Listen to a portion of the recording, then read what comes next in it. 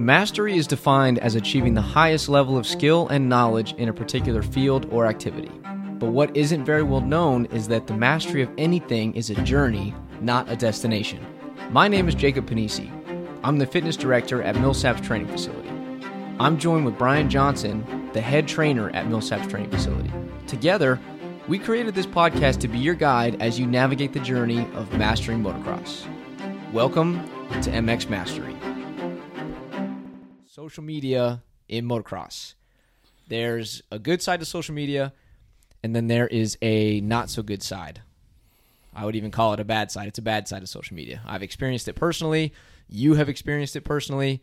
Yeah, definitely. But we've also experienced the good side. So we want to bring some value by teaching you guys the good side of social media and how you can leverage it to make money and enhance your career. And then we also want to talk about the bad side, teach you maybe how to handle those haters or handle some of the negativity that just comes with social media. So let's just get right into it. Yeah. So when it comes to social media, obviously the good side is that you can leverage it to make money. You can leverage it into enhancing your personality or your presence online, and it can end up enhancing your career. Social media, like when you really think about what it is, it's an online resume. You know, it's a chance to showcase your talents, your personality, your experience. It ends up kind of just being a highlight reel of who you are in person. And there's a lot of really smart people that think that eventually it will be the only resume. You know, eventually you'll have one of those dot cards or a card that has a QR code on it, and you'll bump it against somebody's phone. Like when you meet them for the first time, instead of giving them a business card, you're just going to bump them, with a dot card, and it's going to pull up your Instagram, your Twitter, your TikTok, and all of this will be how they judge you as a person. And if you're a good culture fit for their company, or if they want to be friends with you, friends. Hey, but you have to check somebody's social score to see if they're good to be friends with. I can't be your friend. Yeah, social score's only at 120. Yeah, no, I'm a out. perfect 500, so you're out. So yeah, it almost sounds a little intimidating when you say it like that, and maybe that's where it goes. Yeah, for a long time I was kind of away from social media. I mean, I interacted with it for a little bit, from the business side from MTF, because obviously anybody that knows my dad or Colleen know they have nothing to do with zero any type of social media, from Facebook to Instagram to anything on that end. They'll look at the website. Well, Colleen will. I don't even know if my dad's ever been on the website, to be honest. But the social media side, Colleen maybe will see something here and there that I show her, somebody shows her, but she doesn't care about it. She doesn't want to know anything about it. And I was very similar for a long time. Back in 2013 or 14, we had a guy here, Neil Dogra. He's the one that actually created our Instagram account and ran it for a little while. And then I kind of took over when he left, and, I would post stuff here and there, but never really got into it until Taz Sabatka came here, actually. He was working with EVS and was coming in and talking a lot at our camps, maybe three years ago or so, and brought up that we needed to do a little bit better of a job on social media, and me looking at the business side of things, we're always full.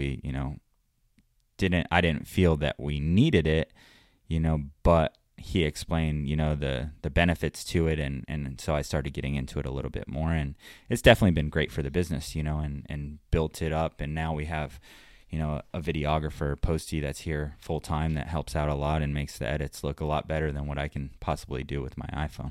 Well, but you've gotten a lot better. Like since I've been here, it used to be, it still is kind of like anything that you think works on social media ends up going up as a post, but your eye for a good shot and a good video and a good caption has gotten a lot better, and that all comes with practice and experience. I mean, how many posts do you make every day? Like 5, 6? Yeah, I mean a few, when it comes plus from stories. Yeah, stories that, I don't really time it. I'm not picture perfect with it by any means, but yeah, I mean, I've done a lot in the last few years, from posts to stories to things like that. So you get a little bit better and seeing what works, what doesn't. And I try to just give a little bit of everything that we offer here. I try not to hide, sugar coated. I don't want just all the picture perfect posts either. We do make mistakes. We are human. So I want people to see that when they get on our social media from the MTF standpoint. My personal Instagram, I don't run that in any because I'm so involved just with the MTF stuff that I stay away from it personally. Yeah, and that'd be a lot with, to make 5 or 6 posts a day and to constantly be editing and thinking of captions. It takes a lot of time out of the day. So to do that for multiple accounts, that's something that you hire somebody to do. If you're doing it with multiple accounts. I'm making an active effort. Believe it or not, there's been a few people that say that, well, I just kind of sit here and twiddle my finger on my trackpad and I just kind of look at my computer. So I'm making a conscious effort to not do that. Yeah, one of them was my sister. So Yeah, he got. I think I was the first one that brought it to his attention. Later, I'm like, are you looking at, what are you doing on there? He's like, I'm actually looking through stuff. I go, okay. Well, you twiddle your finger a lot, and then somebody commented on it, and then my sister brought it up. She's like, I watched your last one, and it was really good, but what's Jacob doing then? This guy, dude, it's super weird. Well, not only that, somebody sent me a direct message and was like, hey, I'm trying to do you a solid, man. Like, I think this is killing your views. You got to stop looking at your computer and just messing around with the trackpad. And, we don't have a sound technician. We don't have a video technician. We're running this ourselves, and we record this ourselves. So I have live monitoring of the audio and the video, and I am switching back and forth between screens. So I promise I'm not just, like, drawing circles with my mouse. I'm actually doing something, but I will make an effort tonight, because clearly I'm distracting people. Yeah, and I mean, from our content. You're kind of bringing up something from the social media standpoint, right? There's going to be somebody to say something about everything. Always. And you have to take it for what it is, from the pros. I mean, I can only imagine, what a top athlete, from football or baseball, those guys that, have multiple millions of people that follow him, Tom Brady, if he even looks at his Instagram, I don't know, if he's the one running it or somebody else. I know most people in our sport run their own or do some sort of something with it. So, there's a lot of haters that are going to say stuff and write stuff, and how you respond, if you respond, because usually they're wanting you to respond in a negative way. That's almost what they're trying to get out of you, because they're not going to see you. They're not going to interact with you. If they did see you or interact with you, what they posted, they would probably try to avoid that and not ever let you know that was them. Oh, yeah. They'd be super embarrassed. Yeah. They would, I hope he doesn't actually know that Yeah. it's me. Yeah. I hope he doesn't remember. And we'll talk more about that in depth. But social media can actually be a very positive thing. It can be a great tool as a business or as an entrepreneur or anybody who wants to, leverage their personal brand to make money or to, help somebody or have an influence over a group of people in a positive way. Social media is a great thing. It builds an audience, right? And then you can build trust with that audience over time, and then you can use that trust to influence in hopefully a positive way. I mean, not everybody does in a positive way, but it gives you a great chance to build a personal brand. And I think that brand is everything. Like when you try to make a decision on what to buy, you usually go with the most trusted brand, even if the other product is cheaper, even if it does all the same things, has all the same features, and looks the same. Like there's so many like Chinese knockoffs of like Apple Watches and iPhones, and they do almost the exact same, and the quality is near identical, but you would never trust it because it's not a brand that you understand, and you see their culture, you see their social media, you see the things that they do in real time. And that trust is why you go back to that product, right? Yeah, definitely. And bringing up social media, Taz brought a lot of information to me, with him running EVS and talking to other people from different brands. And we always have to remember motocross is pretty small, and people talk. So when you tag companies, a lot of times there's somebody that is involved with that company that's running it, seeing it, so if you're tagging companies, even if you don't have anything to do with them, they're probably seeing your content one way or another, so when you do see them at the races, even if you're a 20th place guy, you might be in that company's head, whether it's a gear company, a goggle company, whoever it may be, more than somebody that's in 10th or 5th or 3rd place, because you're putting stuff out there and you're putting their name on it. And that to them is very valuable, you know.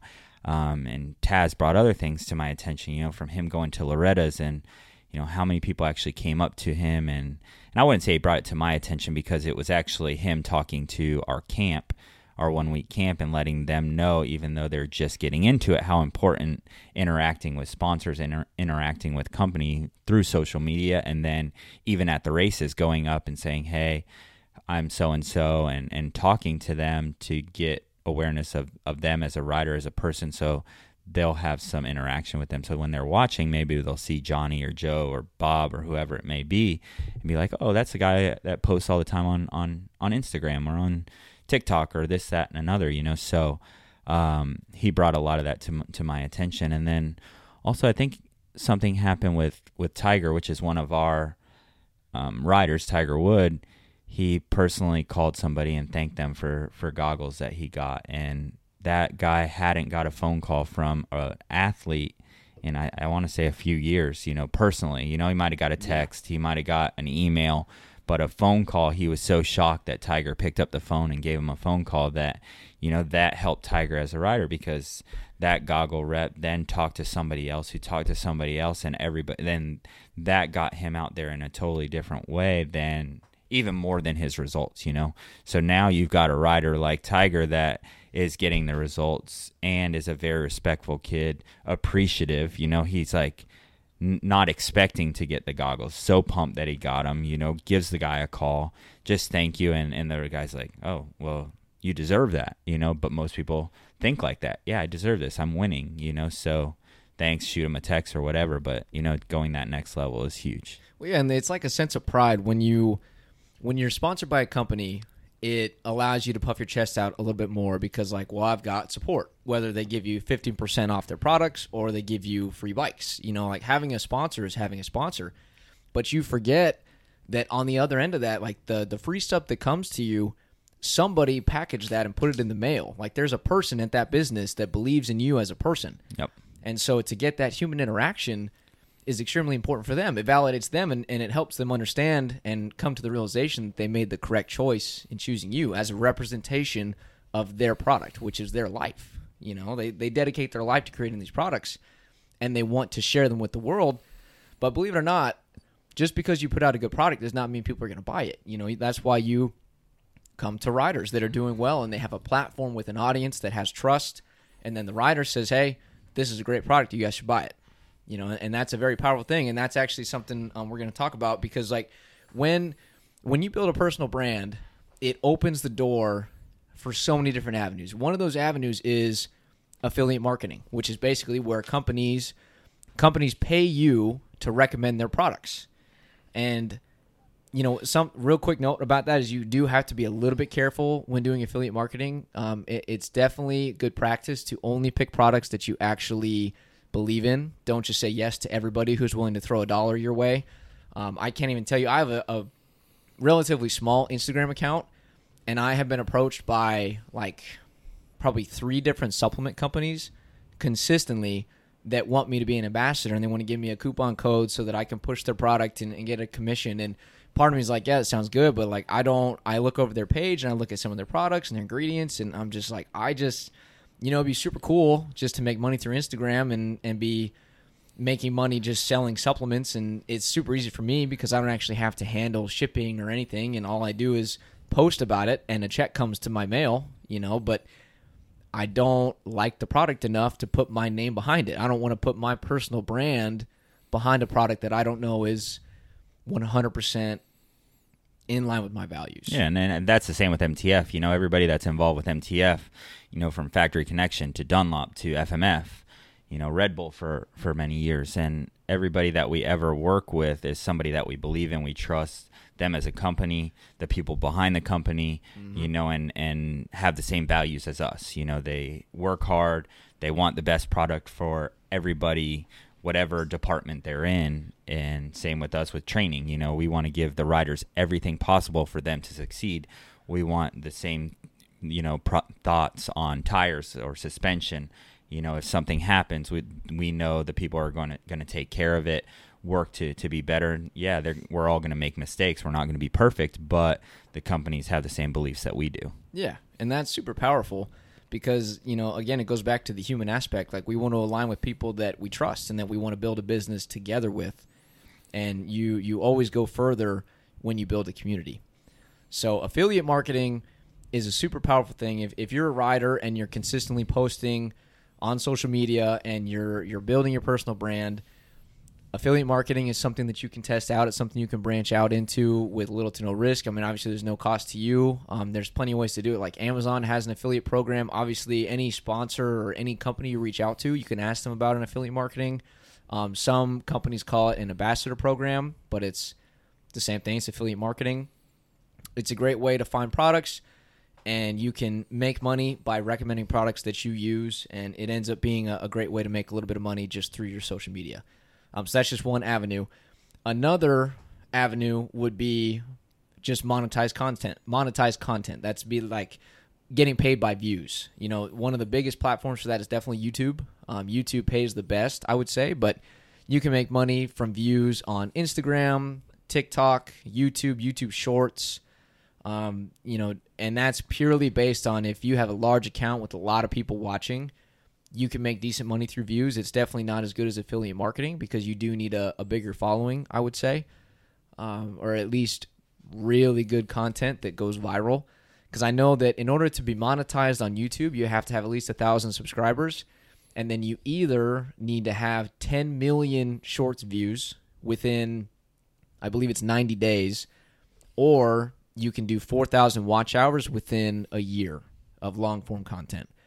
And it's tougher than it sounds. I've been trying for a while. The watch hours does take a while. I put out some videos, and if you haven't seen my channel yet, I'll put it in the show notes. It's great for a lot of information on motocross training, nutrition, different topics like that. So I'll make sure to put that in the show notes. Yeah, and we just started really getting into our YouTube.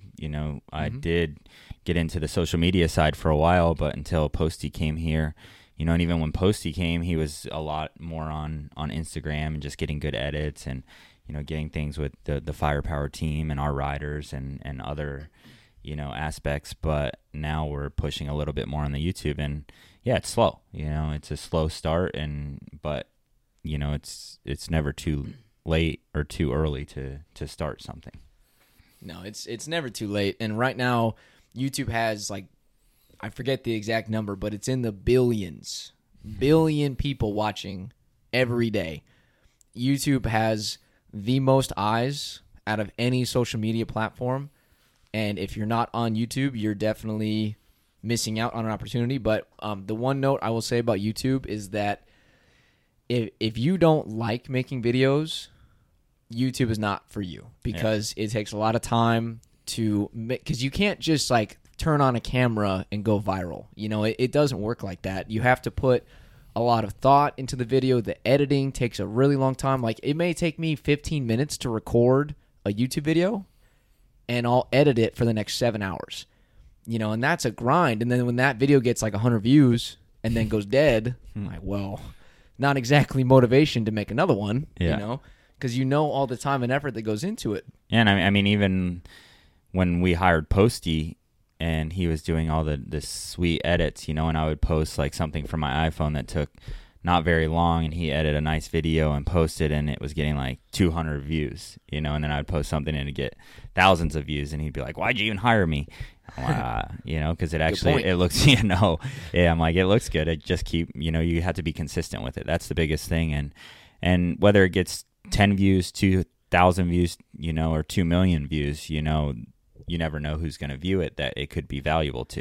That's the biggest thing. It's not always about it going viral or what it may be. If you're putting content out and, you start putting content out that could be valuable to a sponsor, that's the things that you never know who it's going to come across that sees you as a person or sees you as a rider.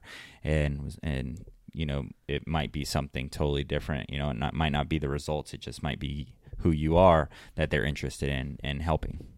Yeah, and you don't need a large following to make good money through affiliate marketing. You do need a large following usually to get paid via views. But you can also release merchandise. That's another way that you can make money through your social media. Again, that one tends to be a little better when you have a bigger following. But it's not impossible, because with the big following, it doesn't matter if you have 100,000 people that follow you, but nobody wants to buy from you, and nobody wants to watch your stuff. Like, they just like you as a person, like watching you race. But when you put out a YouTube video, nobody's really that interested, or, they don't want to buy your merch. Like, you have to have, if you had 100 people that bought absolutely everything that you put out, you would be able to make six figures. 100%. If you had 100 people that bought a new hat and a new shirt every drop, like, you're making thousands of dollars just off of 100 people. Now imagine if you had 1,000 people that actually wanted to buy from you. If you had 1,000 people that bought a hat from you for $20, what is that? 20 grand? 20 grand a month? Yeah. What if you had 1,000 people? Well, if you had $20 profit, which you wouldn't, because you'd have, right, money into it and things like that. But yeah, for sure. So it's not about having a big audience. It's about having an engaged audience that actually wants what you're putting out. Some people get so discouraged about, well, I only have 1,500 followers, or I only have 7,000 followers. We have 100,000 followers for MTF. Yeah. Yep. And it doesn't always equate to, like, we can't just put something out there and 100,000 people buy it. No, definitely not. There's more that goes into it than that. So don't be discouraged if you don't have a lot of followers. You don't need a ton. You just need a few that are dedicated, and you can make good money if that's your goal. Of course, it's just a lot of riders that aren't on the top factory teams. Maybe they're not making a ton of money, but there are other ways to make money, because essentially, as a rider, you have to somewhat be like your own entrepreneurial manager, I guess you could say. Like, you have to produce content. It helps if you do merch. It helps if you do affiliate marketing. There's other ways to be a little more successful in that area than just winning races. Yeah, I think like Logan Carnow, he does pretty good with different things, and Kevin Moran's, I know he was making pretty good money with putting people on his helmet, and then Cartwright started doing it. It's kind of just getting out that they get the company out there through Instagram, through their social media pages, and then also put them on the motorcycle, them at the races. So it kind of turned into those guys making a little bit of side money from round to round to help them with expenses and put a little bit of extra money in their pocket. Yeah, and I know it starts with like, hey, all sales go to supporting me going to the races, so that they don't have to dip into their pocket. They can be supported by their fans, and it's just one way that the fans can help, get some of their favorite privateers to the race, which is really cool. And a lot of those guys, that's how it starts, and then they end up doing much better than that, and it's once the ball gets rolling, it can really pick up some momentum. Yeah, and once again, you never know who you're going to meet or who is going to want to help you, right? 6 figures to one person is a lot of money, and 6 figures to another person is nothing, you know? Yeah. And then, same with $1,000 to, a kid is crazy amount of money, and, $1,000 to help get to a race is going to help a lot, but some people are like, oh, $1,000, okay, here you go, Yeah. And, same with 10,000 or 20,000, it just depends on who you're talking to, whose path you cross, whether it's from social media, so you have to be a little careful too on the things that you put out there, or the things that you do say or get engaged in when somebody does bring a comment to something you post. If you go back at them too much, somebody might see that as well and be like, oh man, this guy can't even control his emotions because so-and-so said something, and how are they going to act if something happens with us or another brand, or when they have our shirt on or our hat on and a rider comes up to him, we probably don't want him representing us. Yeah, it's a resume for the good and the bad. Yeah, definitely. It definitely, the internet is forever, so be careful about what goes out. So just a real quick recap. If you are a rider and you want to be moderately successful in terms of getting paid other ways than just prize money from winning races, definitely experiment with social media, build a personal brand, and then try affiliate marketing. Again, that's where companies pay you to push their products. Could also be an ambassador program. They usually throw in a lot of perks. If you can make videos that get a lot of views, You can get paid for views. You can get paid from running ads on those videos, whether it's YouTube, TikTok, Instagram, any of those platforms. They all offer money if you get a lot of views. And then you also can put out merchandise, make hats, T-shirts, make fun clothes that are different, and test out and make sure they're actually good products. Don't just put out crap and expect people to just buy it because you ask them to. It definitely doesn't work like that. Some people that are doing this really well are Hayden Deegan, for one.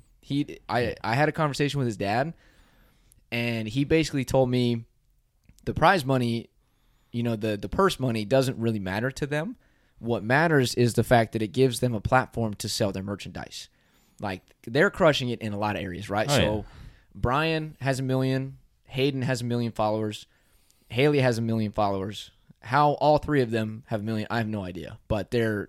Well, I mean, that's what Brian, he built a Metal Militia up, from marketing and things like that. So he started, a long time ago building them up when they were a kid. They weren't, they were good.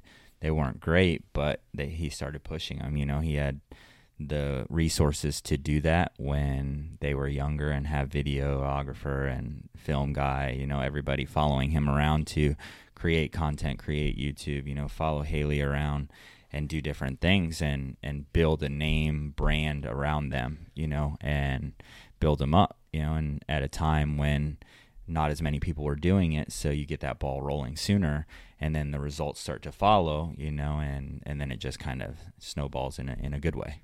Yeah, I mean, they've been doing it for a long time. First off, like, that's one thing that people need to remember is that they have been doing YouTube for a long time and Instagram for a long time, and Brian has been involved with a lot of people. That's what made Metal Militia and freestyle and Supercross popular, even back when he was first getting into it, was just the media coverage and, the really cool videos that, these different companies would make and put out. And he learned from that. And obviously, like, that's the key. The fact that they did such a good job with Instagram, their YouTube videos, they're getting a couple 100,000 views on every video. And they put out, I don't know, 2-3 videos a week, maybe. They put out a lot because they have a full-time video guy that edits their videos, and they're always putting out content. And they make money off of every video. And then they also have the Shop Deegan store, which is available on Instagram. They put links in YouTube, and they have this ecosystem of just income coming from YouTube, from Instagram, from their merchandise, and who knows what else, obviously. And then Hayden's starting to win races, and that's going to pay him as well. Yep. Not counting contract from Star, and whatever they get from Monster or, Brian's personal sponsorships. I'm not even sure. But that's just a good example of they're using all of these platforms to their advantage, and they do a really good job. Yeah, definitely. Another person that does a really good job that I think is almost kind of a sleeper is Jeff Walker. Do you ever watch any of his videos? No. I watched a lot of his videos because he's the perfect example of he's a mid-pack pro, you know, and he is very open about that. And he started making videos when he was in college and trying to qualify for the pro races. But YouTube gave him a chance to showcase his personality. And he ends up, he seems like a very likable guy. He seems very relatable. He shared some of his workouts. He brought his girlfriend along and their dog. And he built a big following. I think he has a couple 100,000 subscribers now. And when I found him, he only had like 20,000 or, he was already getting a lot of views. Oh. But since then, he's blown up. And he's not that good. Like, he's a great rider, but, he's like a 20th or a 30th compared place guy. to some of the guys, right? Yeah. I get what you're saying. Yeah. And so for someone like him, he did the same thing. He has merchandise that he would tell everybody's going to, supporting him at the races. And then he did affiliate marketing. I know he did like Steel supplements. They gave him a coupon code. And so he gets a percentage of every person that purchases Steel supplements, And so who knows how he's doing now, but I know just from YouTube, he's got to be making good money. Same as from the merchandise and from the affiliate marketing. Yep. So there's options out there.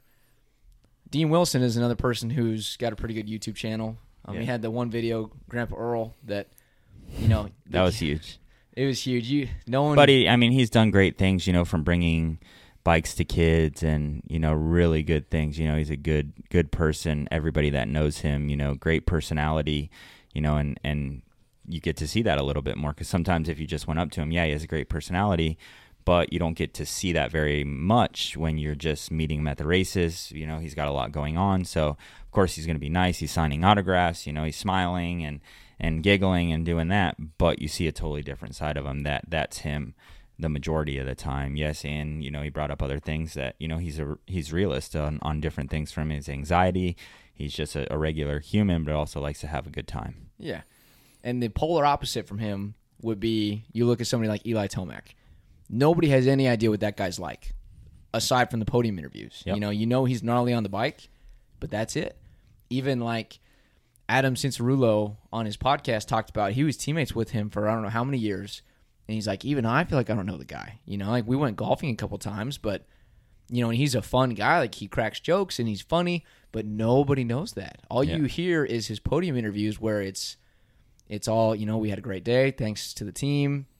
We got our job done. He's very business, and then he goes and keeps to himself. And yeah, he looked at from a kid and to where he ended up going, that he was strictly business and he was going to make a career out of results and that side of it, and didn't care about the social media, didn't care for people to see inside his life or what he does. You know, I know he hunts and does that, so I've seen some of that because I'm a hunter, you know, which I'm sure he has a great time and laughs, and you know, is a great person. He just, you know, he doesn't have the YouTube. He doesn't let you get into and see his life, that side. Yeah, and there's nothing wrong with that. I mean, obviously he's a great ambassador for the sport. He was a great racer, and a lot of people look up to him. And I think that you almost get this feeling of missed opportunity with him, because you think like, oh, dude, he could have crushed it. You know, if he would have had a YouTube channel. Imagine an Eli Tomac YouTube channel. Yeah, for sure. But he did crush it. He did crush it. He made millions. You know. Yeah, I mean, exactly. unless he hired somebody and did that, yes, it would have made him more. But to a certain extent, maybe it just would have been a distraction to him, and he wouldn't have had the same results that he did. Maybe that's why he has the results, is he wasn't focused. Because it is pretty quick. Like, even going back to the conversation I had with Brian Deegan, he's like, it is challenging, because sometimes the kids want to focus more on the YouTube channel than mastering the craft that brought them the audience. You know, like sometimes instead of Haley worrying about her driving, she's worried about like, well, this video only got 50,000 views, so I need to go back to the drawing board and figure out what I did wrong. And, you know, he's really good about handling that, because, you know, they just have a good dynamic that way, and he has a lot of experience. But it's definitely got to be challenging. Yeah, I mean, so maybe it's and everything gets put out on social media, you know, so you're always on your phone, you're on Instagram, you're seeing things sooner than maybe you need to on race days, you're seeing things that happen to, you know, a friend, a family member, whatever it may be that's in your mind. So if you don't have anything to do with that, you know, some of those things get brought up to you during a week or whenever it may be, not when you're actually working, when you're always on your phone or checking your Instagram. You know, I remember when Jordan Smith actually won his first race, a friend actually passed away that day, so he didn't qualify for the main, or he didn't qualify out of the heat race, should I say, and I got word that had happened. You know, I was sitting with his dad, and so I ran back to the semi, took his phone from him, you know, because a lot of riders, even after not making the main, the first thing they're going to do, get on their phone, they're going to get on Instagram, you know, so I just what are the comments saying? Or what's going on? Not even that, just check what's going on their Instagram or who posted this. Jordan's you know, somebody who usually texts me back, like, you know, if I was like, dude, good heat race, that was sick, you know, and he'll text me back, thanks, dog. Yeah, and most people are, right, because they are normal people, but you know, sometimes when you're so focused, it's good to take that away. And, you know, I took his phone that night just because I was like, hey, we got work to do, you know, because I didn't want him to see that before he went out for the LCQ, you know, and he ended up going out and getting the job done in the LCQ and actually getting his first win that night. So was really cool, but, you know, it could have went a totally different way, you know, seeing that, knowing that. You know, I actually think he did hear about it before the main from somebody or caught wind of it, but he didn't hear about it before he went and lined up on the LCQ, so it could have changed the outcome. Yeah, who knows what would have happened if it would have got to him sooner. You know, not to downplay the situation, it's not like we didn't want him to know, but yeah, what happened. So if you can mitigate the damage, of what would be a bad situation. Imagine that happened and he totally screwed up his whole night, never got his first career win. Who knows if he would have ever got a win without that momentum. So it's you can never go back, right? You No. can't go back, and I always say that you can't go back and do it a different way. No. You focus on what you can control and you move forward. Yep. So let's talk about then the ugly side of social media. I have a lot of thoughts on this. I'll try to keep them reeled in.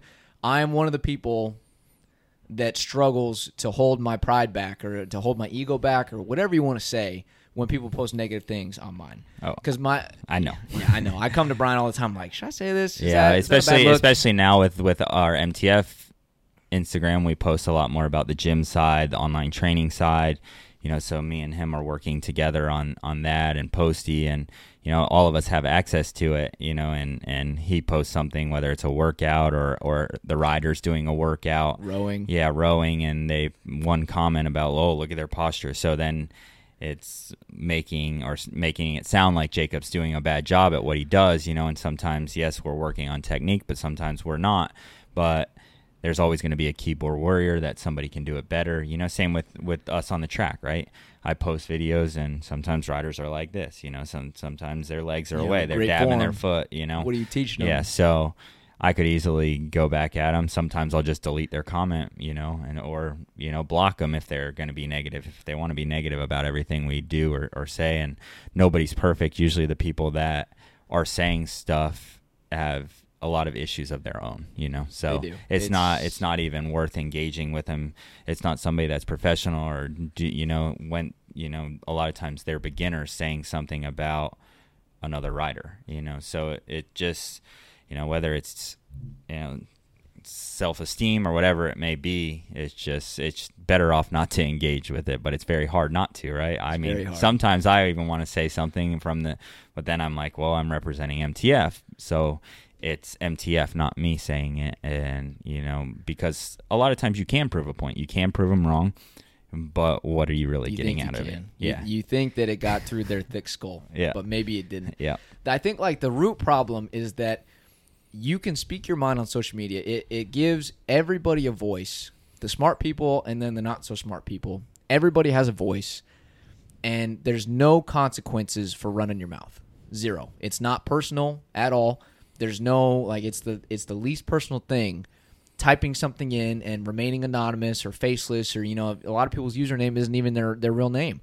They make these accounts and they comment on things with no thought about how it's going to actually affect that person. And freedom of speech is super important. That's one of the many great things about this country. I don't want any censorship or anything like that. It's you should be allowed to say what you want, but the fact that people don't ever consider, because it's so non-personal, they don't consider what it's going to do to the other person, that leads it to just feel so toxic, and it can be really damaging to people, not even in a cyberbullying way, but just did you even think before posting that? Did any thoughts run through your mind before you made that comment? And I have some specific examples. Yeah, I mean, that we'll go over. Yeah, I mean, you were talking about Hayden Deegan, when Hayden Deegan and Jordan got into their little incident, oh my God. I know Jordan, literally his phone was just boom going off, and blowing up on negative things, and people just saying this, that, and another, and so many of them have no idea, right? But of course it was just boom, they were firing away at him. I know he's like, I couldn't even sleep that night. I had to turn my phone off finally. He deleted it off his phone because he's like, this is ridiculous. Yeah, it's literally driving him insane, because some were actually, people that I wouldn't say friends, but some people were people that commented regularly. Then all of a sudden, it was like he was this bad person. Got what was coming to and you. It's like, man, I don't feel like I really deserve that. And they are still humans, and he still has feelings. And when people just start bashing you, it's like, wow, but they're not even it's not considering. Personal. Yep. It's not personal at all. And nobody, I don't care what you say, nobody is there. Nobody comments on Instagram with the idea or with the goal of having their mind changed. Yeah. Nobody comes in to have an honest discussion with, they want to say their piece and be unchallenged. no one wants to find the ultimate truth in the situation, right? Would you agree with me on that? Like, nobody actually, they can make a comment, but then they just turn it off and wait to see what you say. Like, nobody's actually like, I wonder if they're going to have a good point. And if you actually do hit them back with a really good point that's tough to argue, usually it's radio silent after that because they don't want.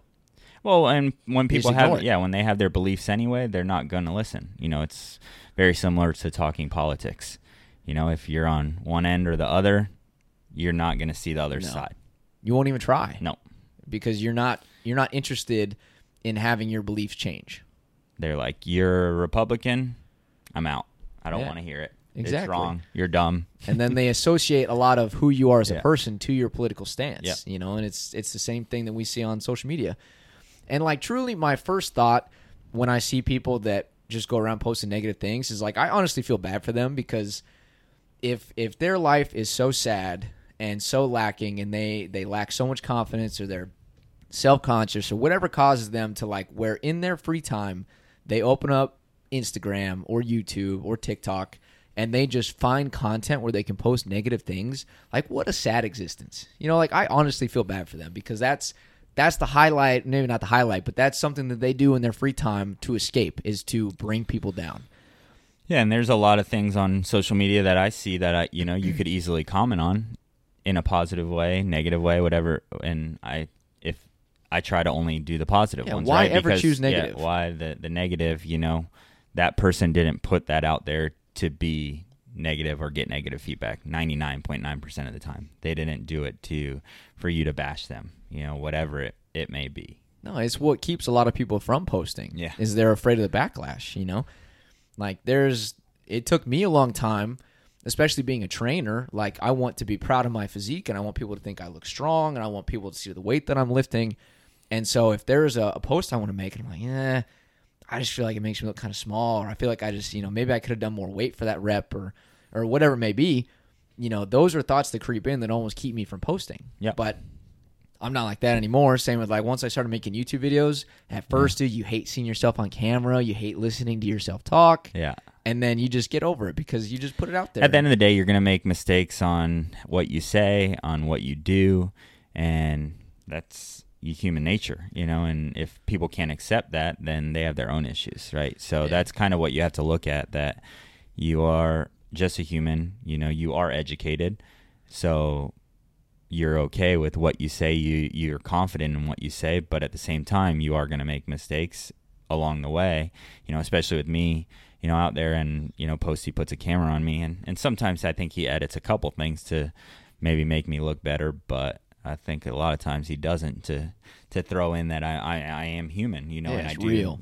Even with our podcasts, it's real. Sometimes I stutter, you call me out, and even my sister, I say, a lot, and that's just what I do, so, and then just like you messing around on the computer. Touched it like twice today. Yeah. So, or looking at it, whatever it may be, you're human, you have certain things that you do, and people are going to point out the negative, and sometimes I wouldn't say it has to be negative, because if somebody's just telling you or making you aware of something, it's not really that negative. This is going to improve the quality. Me keep my hand off the computer and more eye contact, and maybe I even look at the camera from time to time. That's just going to make it better. So I don't view that when the person that messaged me and was like, I hope I get you more views by telling you to stop looking at your computer. Yeah. I was just like, honestly, I was like, LOL, thanks, dude. I'm pretty good looking out. I'll work on that. Yep, definitely. I mean, it's all a learning. We've only done a few episodes, so we can only get better. And I mean, we don't want you not to give us negative feedback if it's trying to help us. We're not saying that by any means. But when it's something that's just, flat out rude or whatever, then you can keep that comment to yourself. Like, if it's constructive criticism, that's one thing. But there's some things like the post I made of the two guys doing a plank. It was Nico and Benji. They were doing a plank out in the rain, and Jose was running in the background. They have weight vests on. And in that post, their butts were just a little high. I'm talking maybe 2 to 3 inches too high. And I knew that. Like, I know what good form looks like. But the comments just blew up, because I know, like, deep down they're thinking there's no way I could do that. Like, they have this sense or this lack of confidence that drives them to try to tear down the people because their butts are a little high. they think that makes it like, well, obviously you can't do it either because you don't have perfect form. Yeah, and just like like the post Instagram versus reality.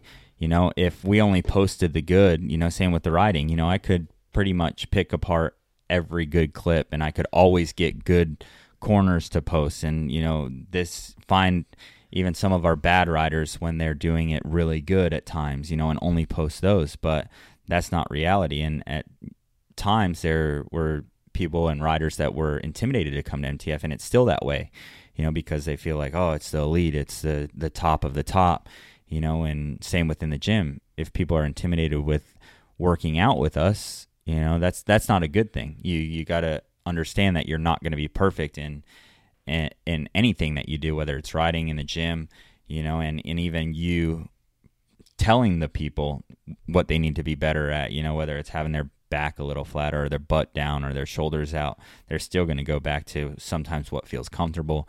When they get tired, those issues are going to come out, and their back's going to, drop a little, or their butt's going to lift up a little, and their shoulders are going to drop in a little, and they're going to use maybe a little bit more core to help when they're doing something else, even though it might be a shoulder exercise.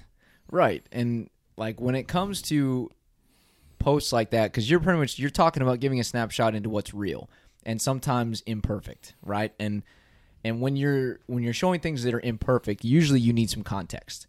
And the people in the comments, granted, they didn't have any context. So when I replied to them, it was with the goal of giving them context. And I'm always very polite and respectful. And if I do reply to a comment, which I think I'm just going to make I'm going to vow to just never reply to comments ever again, because it just never goes anywhere. Because just like I just pointed out, no one wants to have their mind changed. They just want to post their negative crap and then get out of there. But when they posted, somebody said the specific comment was, I guess form doesn't matter anymore. # do it for the gram. And so I posted very politely. I said, don't you think that do it for the gram would be hold this perfect plank for about 5 seconds so I can get my video, and then you can just be done? Because if I want to portray that we're perfect, that's what I would have done. But instead, I also reminded her that, hey, I am way more focused on the fact that these guys did 2 30-minute motos and then came into the gym and had no problem, not one word about put on a weight vest, we're doing a core workout, and you're going to run around the pond with a weight vest, and you're going to do a plank in the pouring rain and not quit.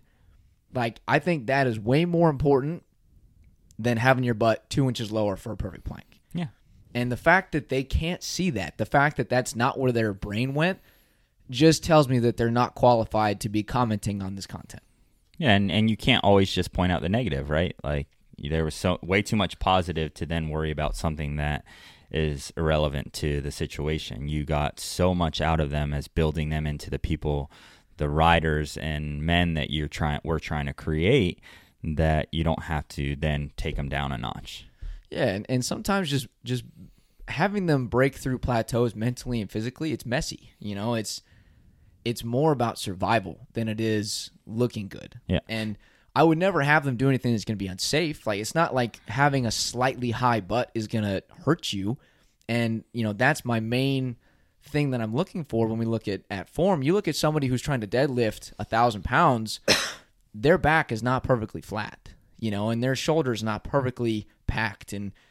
But it's flat enough to be safe. It's flat enough that they're not going to rip a disc apart or they're not going to herniate something. Their form, yes, there is an ideal form that you're looking for, but there is wiggle room that is still safe. And I don't like the fact that people don't see that just tells me again that they're not qualified to be commenting on this on this topic. And just because you pointed out, they're not always going to feel it. You can't always correct them. Some people aren't going to be, the form isn't going to be perfect in every aspect. It's just impossible. And sometimes I just straight up don't care. Yeah. Sometimes I don't care that their form's not the best because they are pushing. Yeah. They're giving it absolutely everything they have, and they're safe. Yeah, they're not going to get injured. It's fine in that situation. Yeah, and that's all that matters. Struggling, and that's we had so many comments on our rowing form, and it's I swear you put out one post about rowing, and all the Olympic rowers come out to be like, well, hey, hire me as your rowing coach because your form is terrible. It's like, the kid in the video is like 11 years old. So go back to your rower. And, obviously you've won Olympic gold. Hey, your real side is starting to come out. You're getting, I think I see it. You're starting to heat up right now. Yeah, and that's why I don't comment anymore, because it's just... Well, because you do have a lot of knowledge about it, right? So you take it, personal when people comment because you put a lot of pride in it. You don't just let them go through the motions. You look after their safety. You design their programs, for their best interest to build them as riders, as athletes, and their safety as well. So when people comment, you get offended, which is a good thing, but at the same time you have to remember who it is. It's not a parent coming to you and personally talking to you and then being able to explain. It's just a keyboard warrior. And riders have to remember that as well, right? Because people are going to see you engage with that person. You post something, there's going to be somebody, whether it's a competitor, that's just going to comment, and a lot of times, it's good to maybe just give them the emoji thumbs up, like, cool. And that gets to that person a lot more that you don't engage in it. Once you engage in it, I was talking to actually our mechanic the other day, and he's like, I know you deal with a lot of this stuff. What should I do in this situation? And I'm like, play it cool. Let it, that kills people when you don't let it bother you. Oh, there's no better revenge than just living a good life and not letting it bother you. Yeah. There's no. And I think why I get so offended, because it's not like I'm secure enough and confident in my ability and my knowledge to know that I'm doing a good job with these guys when, as their trainer and the things I'm asking them to do. What drives me nuts is the fact that people, they're so tunnel vision. Like the people who saw the rowing, all they see is these kids. They don't know what they're doing. They see these kids rowing. When you tell a kid to row fast, their brain does not go to long, efficient strokes and big pulls. Like, their brain is, the faster I rock back and forth, the faster I go. Which is obviously not correct. But they're kids, and the more you tell them that, it bounces right off of them like they didn't even perceive it in the first place. And same with riding, right? When we're doing motos or doing sprints, we could have worked a turn and they were a half a second faster being off the clutch or being in a higher gear, but the second they go to sprints, they're down a gear and their clutch popping, rev limiter. It's like, hey, that's not as fast. We just worked it yesterday. Yeah. And you improved over a half a second. Why are you doing it this way? Well, I don't know. I feel like it's faster. Yeah. It just, their mind just switches differently, right? Because and that's just human nature. You go back to kids and that's how you feel the most comfortable. Yeah. And I think that the real reason it gets to me is that people just don't understand the deeper into it. And I don't know how I expect them to, because they're not in the industry, which is probably why I get so irritated that they comment, because it's like, and they're not here day in and day out to see your interaction with them and all the things that we do work, Yeah, they see that little snapshot, and that's what makes you rethink everything you post, because it's not like if we were training Olympic rowers, you can better believe I would be a little more concerned about their form. But how about the fact that we race motocross? We're not Olympic rowers. I don't care if these guys are good at rowing.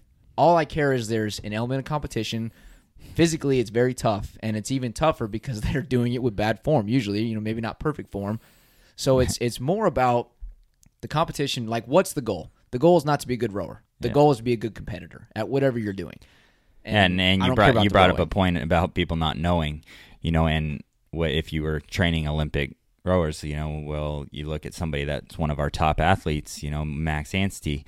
I posted that video of him one time, and then I was at home and my wife was looking at the video, and I actually had to record it, and I did post it on our social media because it started out so funny that I was like, hold on, go back, and I know what video I'm talking about, when she was like, why does Max ride like this with his elbows up? It's like, he's doing it so wrong. I'm like, what do you mean? He needs to be more streamlined. Tuck those things in so he goes faster.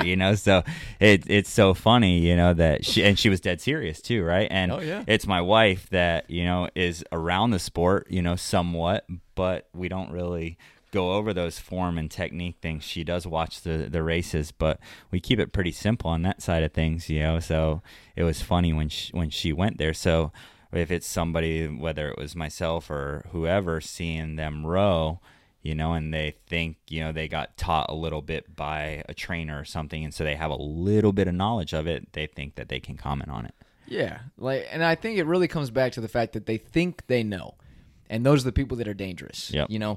Like me personally, the more I know, the more that I learn, the more that I realize that I don't know.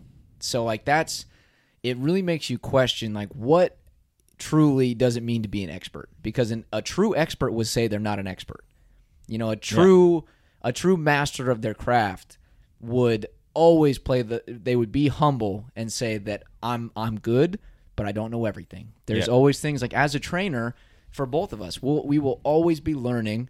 We're always students of the craft. And so there's never going to be a moment where you just, I made it. I'm the best. That time never comes. And the more you learn, the more you realize you still have to learn. The people who think they're bad usually end up being better than those who think they're good. Because one of the number one qualities in an individual that I look for is self-awareness. If you're not aware of your faults or aware of your things you could do better, you're going to really struggle to make improvements in life. And so just knowing that you're not the best rider will make you a better rider. The guys that think that they don't need help with technique, they don't need the turn track. We have some people here right now that we won't listen by name. We won't list them by name. But there's some here right now that think they're the best rider. So they want to pick and choose what they do. And it doesn't always equate to success because they're not getting the specific skill work that they need to actually keep getting better. They think they're that good when we know they're not that good, but they're not self-aware enough to realize that, put that together, Yeah, definitely. And you can never be too good. That's the biggest thing, what you always have to go back to. And that's what I always go back to when we're on the turn track or we're braking with a top athlete. I go back to other sports. What sport doesn't work the basics? From when Kobe Bryant, I saw a thing where somebody was saying, "Why are you working on this technique?" And he's like, "What do you mean?" They're like, "You're the best guy out there." And his response, "Why do you think I'm the best guy?" You look at Tiger Woods, what he did. How many 2-foot putts does he work? He probably putt 1,000 in a row and doesn't miss, but that's why he does it, right? Yep. To make sure he stays sharp. You can never, understand your motorcycle too good, and sometimes going back to the basics is the most important thing and the best thing for you, because a lot of times it doesn't take that much more energy, so you can be on your motorcycle an extra hour that day doing basic stuff, and you're just getting more bike time. Yeah, I mean, if you say you struggle with arm pump, find a turn track. Yeah. There's not going to be any arm pump there. Yeah. And you can go for a long time and just some people suffer. It will be because it's brake, throttle, clutch, brake, throttle, clutch. Yeah, if you're not good, but then your goal is to get the arm or pump if to you're go going away. real fast, you're just so you can get it still, but then you learn to be smoother and more efficient. It can help you at a low risk area to better yourself in a lot of areas. Yeah. There's a couple more things that I want to touch real quick on just the negative side of social media, and I have a couple more specific examples. Example number one is somebody commented, Chase Sexton he made a post and said that, I really wish I was racing with the guys right now, but my health is my number one priority, and I'm taking the necessary time to get back to 100% before returning to racing, and I'll see you guys soon. Thanks for the support. And then somebody commented, I'm going to keep them anonymous, they commented and said, rumor is you and Jet do not like each other and you're looking for an out. And HRC Honda is too invested into the brothers and putting you on the sidelines. And that since you signed a new deal with Factory KTM and you've been practicing on Plessinger's bike, that's the rumors I'm hearing in the moto community. Somebody commented that on Chase's post. The fact that guy's not getting popped in the mouth. If you saw Chase Sexton in person, you would never say that to him. Yeah. And that's kind of what what it goes back to, it doesn't. Go ahead. He doesn't care, right? Doesn't care. Doesn't know. Doesn't care to know. Yeah. He doesn't actually know. He's going on pure speculation. I mean, who knows who this guy is? Maybe he's an employee at KTM, for all I know. But still, Yeah, but he doesn't know the relationship that him and Jet have, and even if him and Jet don't get along, he would still. There's plenty of people on teams that ride for each other, that show up or not ride for each other, but ride for the same team, that do not like each other. They show up, they just don't talk in the rig. Maybe they're cordial with one another and they go about their business, but they're still going to show up and do their job. Chase is still going to show up and do his job, because every time he lines up, it's still going to be another gate drop that's going to build for the following year. So I believe that Chase wants to be out there, right? I don't think anything to do with how Jet is doing has any effect. Going into this, when we started a different podcast, we talked about that, right?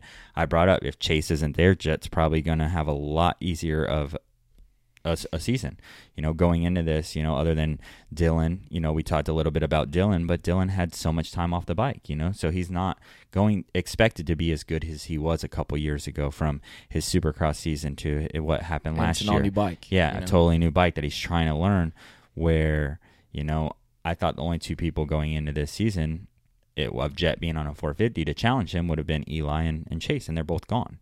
And I would believe that Chase and Eli would feel the same way, with who is out, especially, that they were going to be the two main competitors. You look up last year, those two guys dominated the other guys on outdoors. So they are looking at it as being a lot different if they were there, I would say.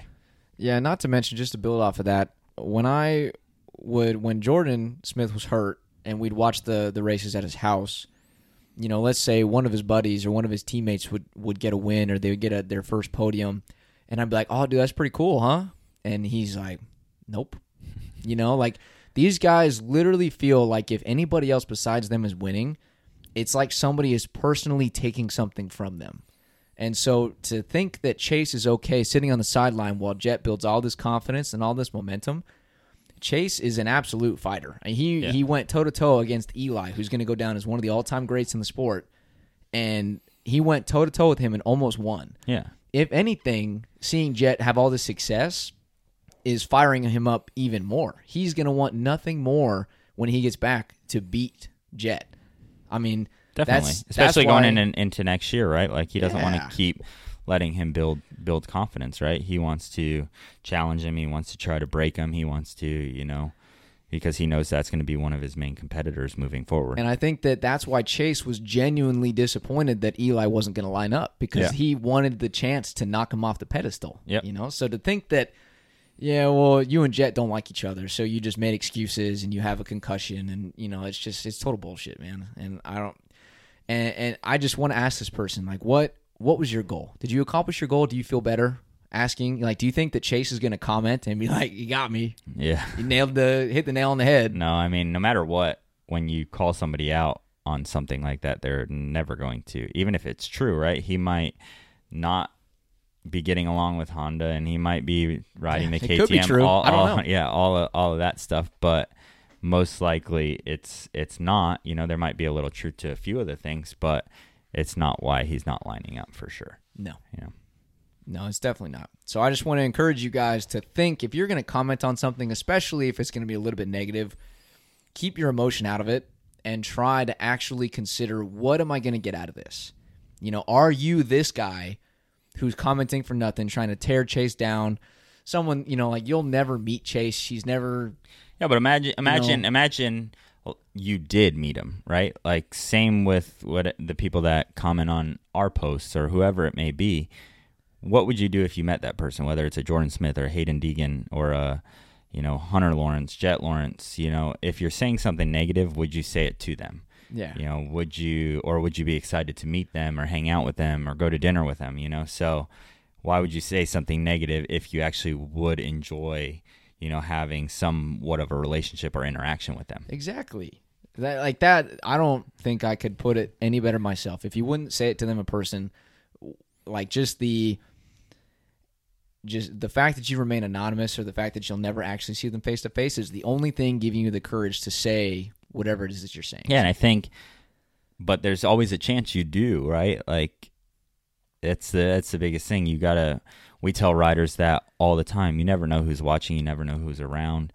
You always, should talk to people like you want to be talked to, respect people like you want to be respected, and we have a great group of people around here from the pros when Jordan's here, and it trickles down that everybody's very respectful, and when people come in here, they see that because it starts at the top and works its way down, and you never know when you might be somebody that is very important, right? So I think it's important to always take that into consideration, what you do say, because you might be in a situation that you might be face to face with that person one day, and they might remember you from your comment, because sometimes those things actually stick with those people more than you think, because you think, oh, they're top athletes, they don't see it, or they don't have feelings, but they're still human, and they still, just like you're bringing up comments and things that were months ago, but they stick with you about the rowing and about that plank. You probably know the person's name just because she's a moto mom. So just because it bugged you so much, and same with top athletes. Certain things will stick with them, so they might even have scrolled through that person's Facebook to see, or Instagram or TikTok to see who they are. Then they see them one day, and that person's probably going to go up to them and be like, "Hey, will you sign my jersey?" And then they're like, "Aren't you the guy that did this?" And then they're like, "Whoa, no," and catch them totally off guard. Yeah, exactly. Yeah, no, I'm vowing to not respond to negative comments anymore, because I'm not going to get anywhere with it. And I like to think I can have a conversation with somebody, because I'm never toxic back to them. It's always just, I want them to think for maybe the first time in their life. I don't know. But I have to be careful, because I was not the only person that saw the interaction happen. Like, I posted it, but there were a lot of parents that were like, "Can you believe that person that said that on there?" And yeah, a lot of times, if I would have responded poorly, that makes me look really bad. Like, that's a knock to my character. If I'm mean back to that person and try to drag them down, all these parents and all these riders that look to me as a leader and their trainer, and to see me act in bad character is detrimental. Yep. Then they're gonna think it's okay, and they're probably gonna do it. Yep. I'm gonna do it. Yep, definitely. He feels better. Look at, he's walking around all happy, and he felt good crushing that person and making them feel awesome, like they didn't know what they were talking about. Yeah, and it's never the goal. Like, I never want to hurt people's feelings. I honestly almost feel bad even just asking them the questions, even though I'm being perfectly pleasant. It's still like, they could read it any way they want, and I don't really want that interpretation. Yeah. Oh, you definitely don't. I mean, I was telling you something the other day that I did to my wife, joking around, and you're like, "Oh my God, I don't know how you did that. I could never." Would have eaten me alive, dude. No way. There's no way. And I was like, I was just kidding. Well, I couldn't have done that. Yeah. She would have felt so bad. Yeah, that's the long con. I can't do the long con. I can't do it. And there was one other thing that really stuck with me. It was another trainer in motocross, and he followed me, and he's been active on some of my stuff, and I've seen some of his content, and I like a lot of his stuff. But even I put out a video saying, it was just me talking and being like, "Hey, I think I understand why cycling is so prevalent in motocross, because when you do a stand-up moto on turn track, or when you're riding, my quads were on fire." Yep. And since cycling is mostly quad dominant, it's not 100% quad dominant, but quads are a big focus. I can see why cycling would bring some benefits. And this guy got on there and was like, "I completely disagree with your point." Like, he took a stance and was like, cycling is not the best way. Isometric contractions held for 30 seconds at a time, and, like all these different things that isolates the quadriceps would be a much better way to build quads. And if you're feeling your quads, it means you're not doing a proper hinge. And, and he just totally tried to annihilate me for no reason. Yeah. And so I'm like, dude. And you weren't even trying to point out that that's the best thing. You're just saying that's why a lot of people feel the need to do it and feel like it's beneficial. My quads burn when I cycle. They burn when I ride. Wonder if there's a correlation there. I don't know. Muscle endurance. Yeah, and like, even I sent him, or I didn't send him, but I was going to send him an article from Training Peaks, which is a cycling training app. And they put out how it was like, 60% quad, 50% hamstring, 10% adductors. I bet that went into your DM and out of your DM quite a few times. Like, I'm going to send it. Should I do it? Should I do it? Nope. Yeah. But, laying down at night, you're like, "Oh, I got to send that. I'm going to send it. I need to send it." Woke up in a cold sweat. Push send. Do it. That's the angel and the devil on my shoulder, going, "Do it." Yeah. Don't do it. But no, it really drives me nuts when people think that everything is just so black and white like that. And, when I commented back, I just said, "Hey, I wasn't taking a stance. I wasn't saying this is the only way. I said this is one thing that we like to do. You know, we like to cycle. It's still 2 wheels. It's outside. It's fun. You go in a group. It's a bonding experience, and it works your legs. And not only is it just quads, you work your quads, your hamstrings, your glutes. You know, and he tried to break down, like, if you look at the pedal stroke, if you're feeling your quads, it means you're doing it wrong. But that's absolutely not true. He's speaking with. Yeah. I don't even know why he did it. I posted a video on, we were working a rougher section, and I was having the guys do it in 3rd gear, 4th gear, 5th gear, just to feel the difference in the bike and how the bike worked. And you get somebody that comments, well, why don't they just go around the outside? That's way better of an entrance. This, you know, and I think I did comment. I just said that's not what we were working on. You know, it probably was a better line at the time. I don't really even remember, you know, maybe opening it up a little bit, or that situation for speed might have been better, but we were actually picking the roughest line to feel how the bike worked in the different gears and understand how the suspension works, the benefits and the negatives on both ends. I don't know. I think he sounds smarter than you. Probably. You should take your job. Yeah. Same with the guy who commented on my post about cycling. Yeah, it's just, you should probably do. You're obviously smarter than me. Yeah, you can work on so many different things, right? It's not always just about the fastest or the best, you know. Sometimes it's about the worst line, you know, or the worst thing to do, so you can feel it in the negative way to not want to do that. Yeah. No, absolutely. But nobody thinks deeply enough. Yep. They never consider the context. You know, so just take a hard look at yourself. If you're the person that's commenting these negative things, maybe consider an alternative path. You know, there's no reason to bring more negativity on a very serious note. Like, you just don't. It feels so much better to lift people up than it does to bring them down. And the fact that you want to bring people down just means you're probably not in a very good place yourself. So spend some time reevaluating your current situation. Thanks for tuning in to another episode of the MX Mastery Podcast. If you enjoyed the episode, please leave a rating and review on the platform you're listening on. This helps the podcast find other people that are just as passionate about moto as we are. I'll see you guys in the next episode.